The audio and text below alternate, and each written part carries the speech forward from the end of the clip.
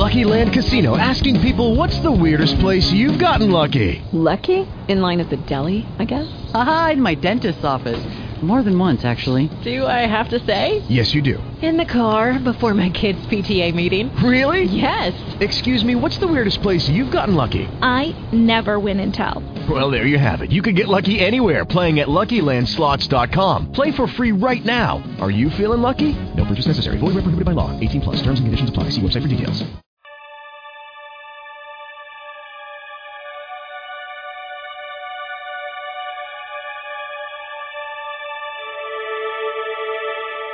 You're invited to experience online healing retreats brought to you by AcousticHealth.com.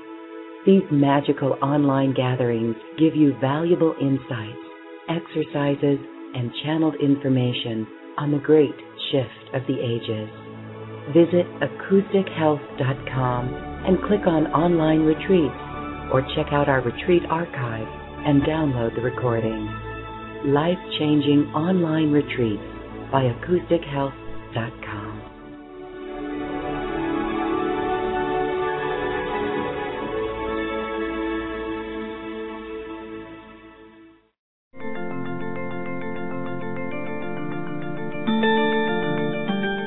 Welcome to another healing conversation brought to you by AcousticHealth.com. I'm Loren Gailey, and today we're going to be talking about the world's ancient sites and how it's all tied into Lemuria. My guest today is an author of many books on his research through his life on the world's ancient mysteries and megaliths on the planet. Brien Foerster, thank you so much for being on Healing Conversations today. My pleasure. Thank you. When you grew up, you had your eye on your career as a marine biologist, and you spent time and worked over in Hawaii as well, and your fascination with the Native American Indians and the totem poles led you to even leave your marine biology field. But when you were in Hawaii, you became part of the canoe, the sailing canoe. Tell us about getting to Hawaii and to your research that you do today. Okay, well, basically I started carving when I was a child, and even though I did, get a degree in marine biology, I didn't feel a real passion for it. It was more of an intellectual thing, and the carving just continued with me, and so I just decided to, after working for a short period of time as a biologist, I just decided that I would try to, if I could become a professional carver, which I did for many years. My interest in Hawaii started when I was a child, and I went the first time when I was 12, and it just so happened that at about the age 35, I kind of felt that I'd learned enough about the native West Coast art and belief systems, and so I was drawn to Hawaii, and I was welcomed by a man called Keola Sakara, who was a master canoe maker. And he wanted to build a 62-foot voyaging double-hull canoe to go to Tahiti, so I just dropped everything in Canada and moved to Hawaii. I have a tendency to let my spirit guide me to do things, even though sometimes my family think I'm crazy for doing it, but that's the passion of my spirit. That's fascinating, because when you were doing that in Hawaii, I was over in Guam covering that as a reporter. Yeah, that's amazing. That is an amazing synchronicity. And now, through your research on the Pacific and sacred sites, including work that you are doing for the lost continent of Mu, Lemuria, which we'll talk about, you've also been featured on Ancient Aliens. Let's talk about Lemuria and how you and I mean, the synchronicity that you and I had. We didn't meet, but I come to find out later, after finding your videos on Peru and the ancient sites, and then seeing your name and finding your website and seeing your photo, I realized you sat in front of me on 11/10/11 last year as we were flying from Lima to Puno, or Juliaca. That is fascinating. Wow. As well. And so being in the high altitude and going there and doing that travel from very little sleep the night before, I just heard the conversation that you had with Easter Island. You were knowledgeable on Peru, and it was just quite fascinating. So I'm glad that we're having this conversation today. That's great. So let's talk then about Lemuria, because we see that the pre-Inca sites in Peru are colonies from Lemuria. Is that what you've discovered? Well, the thing is, the concept of Lemuria is very... There are so many different ways of interpreting it, and what I've been trying to do is, rather than simply doing what one would call a channeling kind of thing, I've been looking for actual physical evidence of it, which is difficult. But the important thing is that the elders in Hawaii taught me a lot of things which relate to it, including Auntie Pua Lindsay, who adopted me basically because I was involved in the canoe project. She took me into her confidence, and one day she showed me these two stone objects which she used for healing purposes, and one was in the shape basically of an Easter Island head, and the other was the shape of a jaguar's head. And I noted that they were incredibly ancient, and so I asked her, I said, Auntie Pua, these aren't from Hawaii, are they? And she said, no. And I said, are these from Mu? And she said, yes, they are. And she said it with a very straight face. So it hasn't been something I've been deeply, chasing after. It's just through synchronicity, different places attract my attention, including the Cook Islands, Tahiti, and now Peru. And they all seem to be interrelated in the fact that there was once a very high civilization in the Pacific. And so you are on your way now, in a few hours from now, to Easter Island. What's on your agenda for Easter Island? I don't really have an agenda. What I've done is I've done a fair bit of research. I do have some contacts there.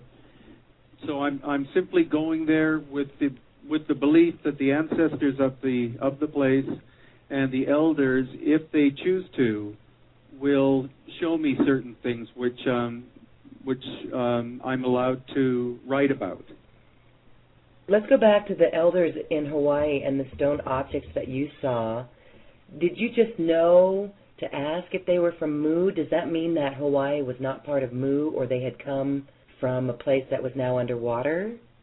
No, actually it seems that from speaking to Hawaiian elders, they believe that Hawaii is what is left of Mu, and that 12,500 years ago, when the sea level was about 350 feet lower than it is today, that the islands of Maui, Molokai, Lanai, and Kaho'olawe were all one island.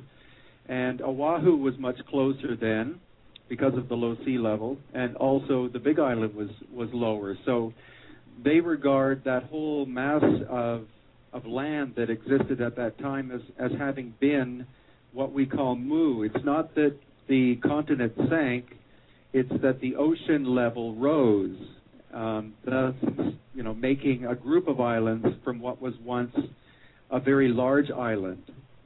It's actually a logical way of looking at it, because when people talk about a continent sinking, geologists say that that's impossible. But when you talk about the fact that the ocean rose around the world, it would seem as though, or it would look as though the continent sank.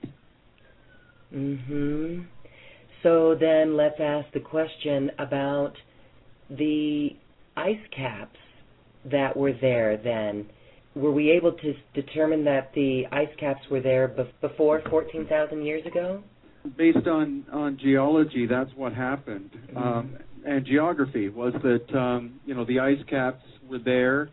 There was an ice age, and then something very dramatic happened. It could very well have been either the impact of a comet or meteor, or a comet coming so close to the Earth that it altered the axis and thereby shifted where the ice was in relation to the sun, causing a very rapid melting.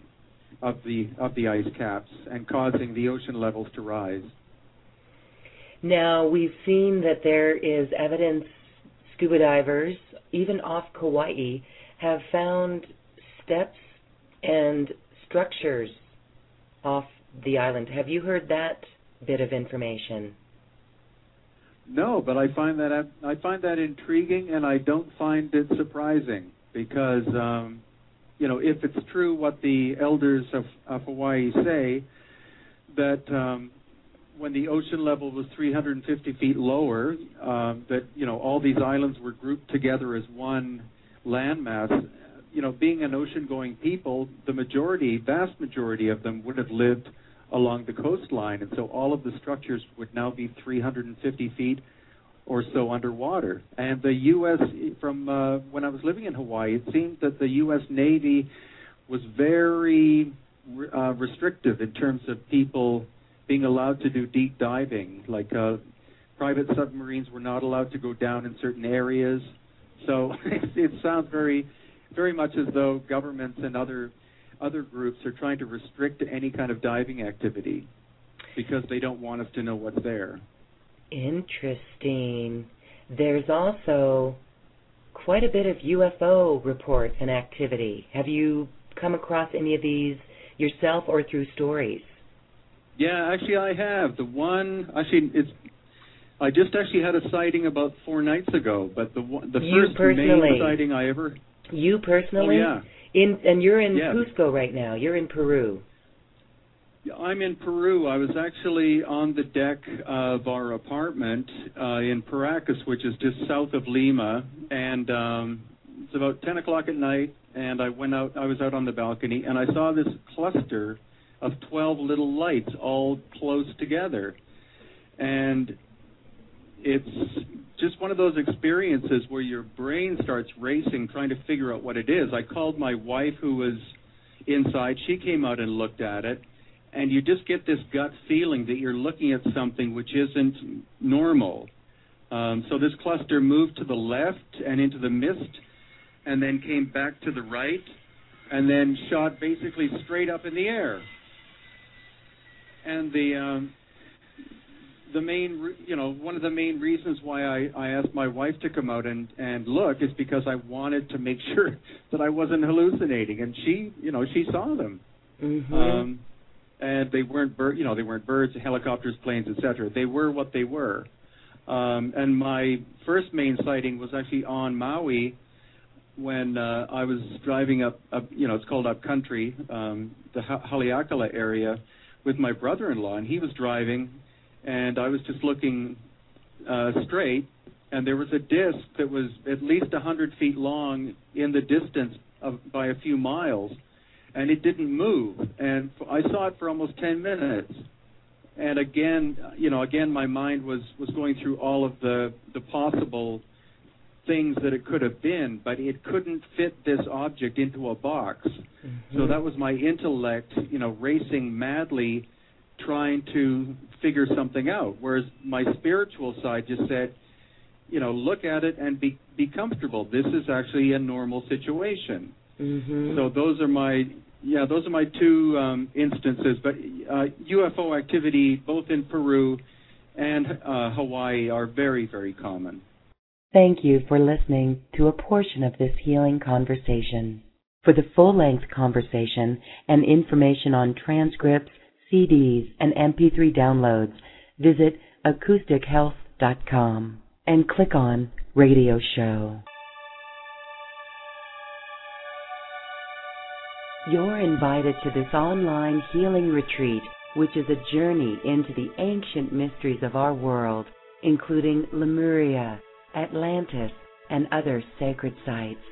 Ancient site researcher Brien Foerster shares with us his images captured during the research of his many books.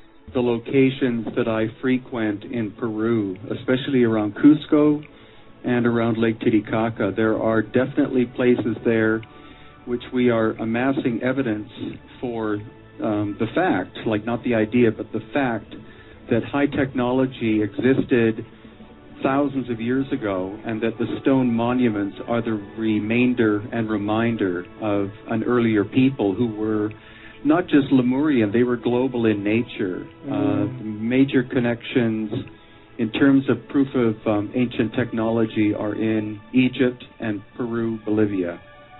Brien will share the story of the golden sun disk of Lemuria, which was taken with the Lemurian colonists to Peru. There was a temple inside the Coricancha, which was the Sun Temple, sheeted completely in gold, and that was the first building that the Spanish gutted of its gold and destroyed. They literally tore it down to the foundation. There's no sign of it left anymore. The other temples are still there, the Moon Temple, Temple of the Rainbow, Temple of Lightning, but the Sun Temple was obliterated. But on the wall of that, there was a huge shield made out of either gold or another form of gold, and it was massive in size. The Spanish never actually got it because it was secreted away to Lake Titicaca and has been in hiding there ever since, because it was supposedly a gift from the people of Lemuria, or one of the last remaining large ceremonial items that was able to be taken from there before that place was, destroyed.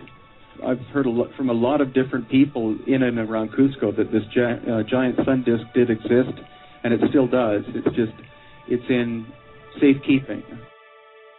Synchronicity then led him to study a most fascinating subject of the elongated skull people, the focus of one of his upcoming books.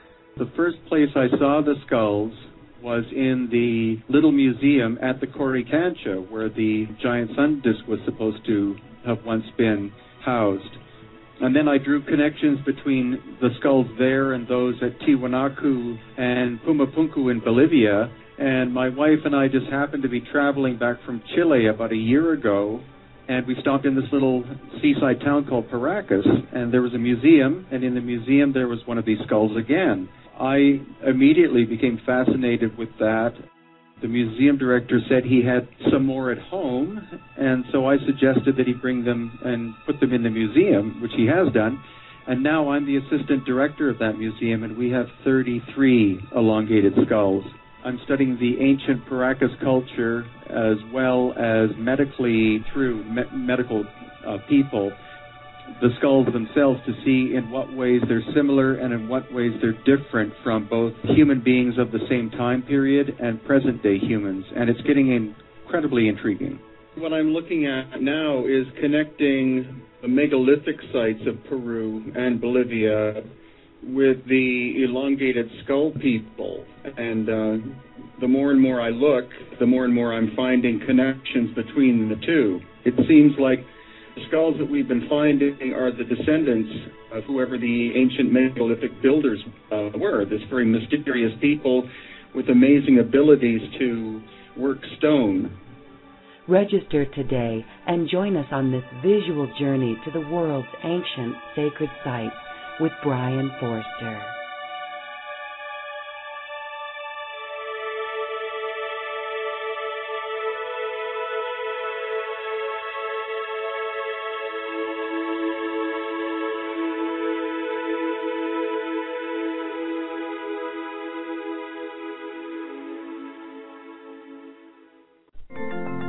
I now leave you with music from the universe, music created literally by the universe, as computer music researcher Phil Windsor assigned musical notes to mathematical equations, and the result is this beautiful music.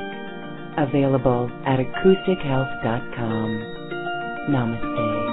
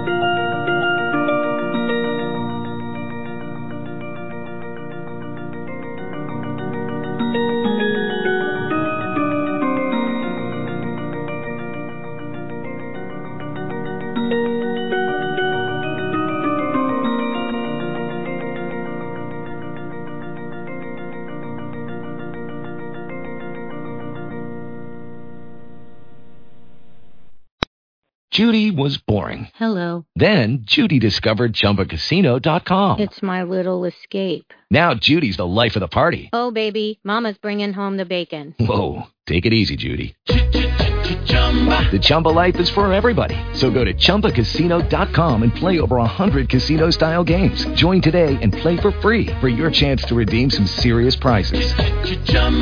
ChumbaCasino.com. No purchase necessary. Void where prohibited by law. 18 plus terms and conditions apply. See website for details.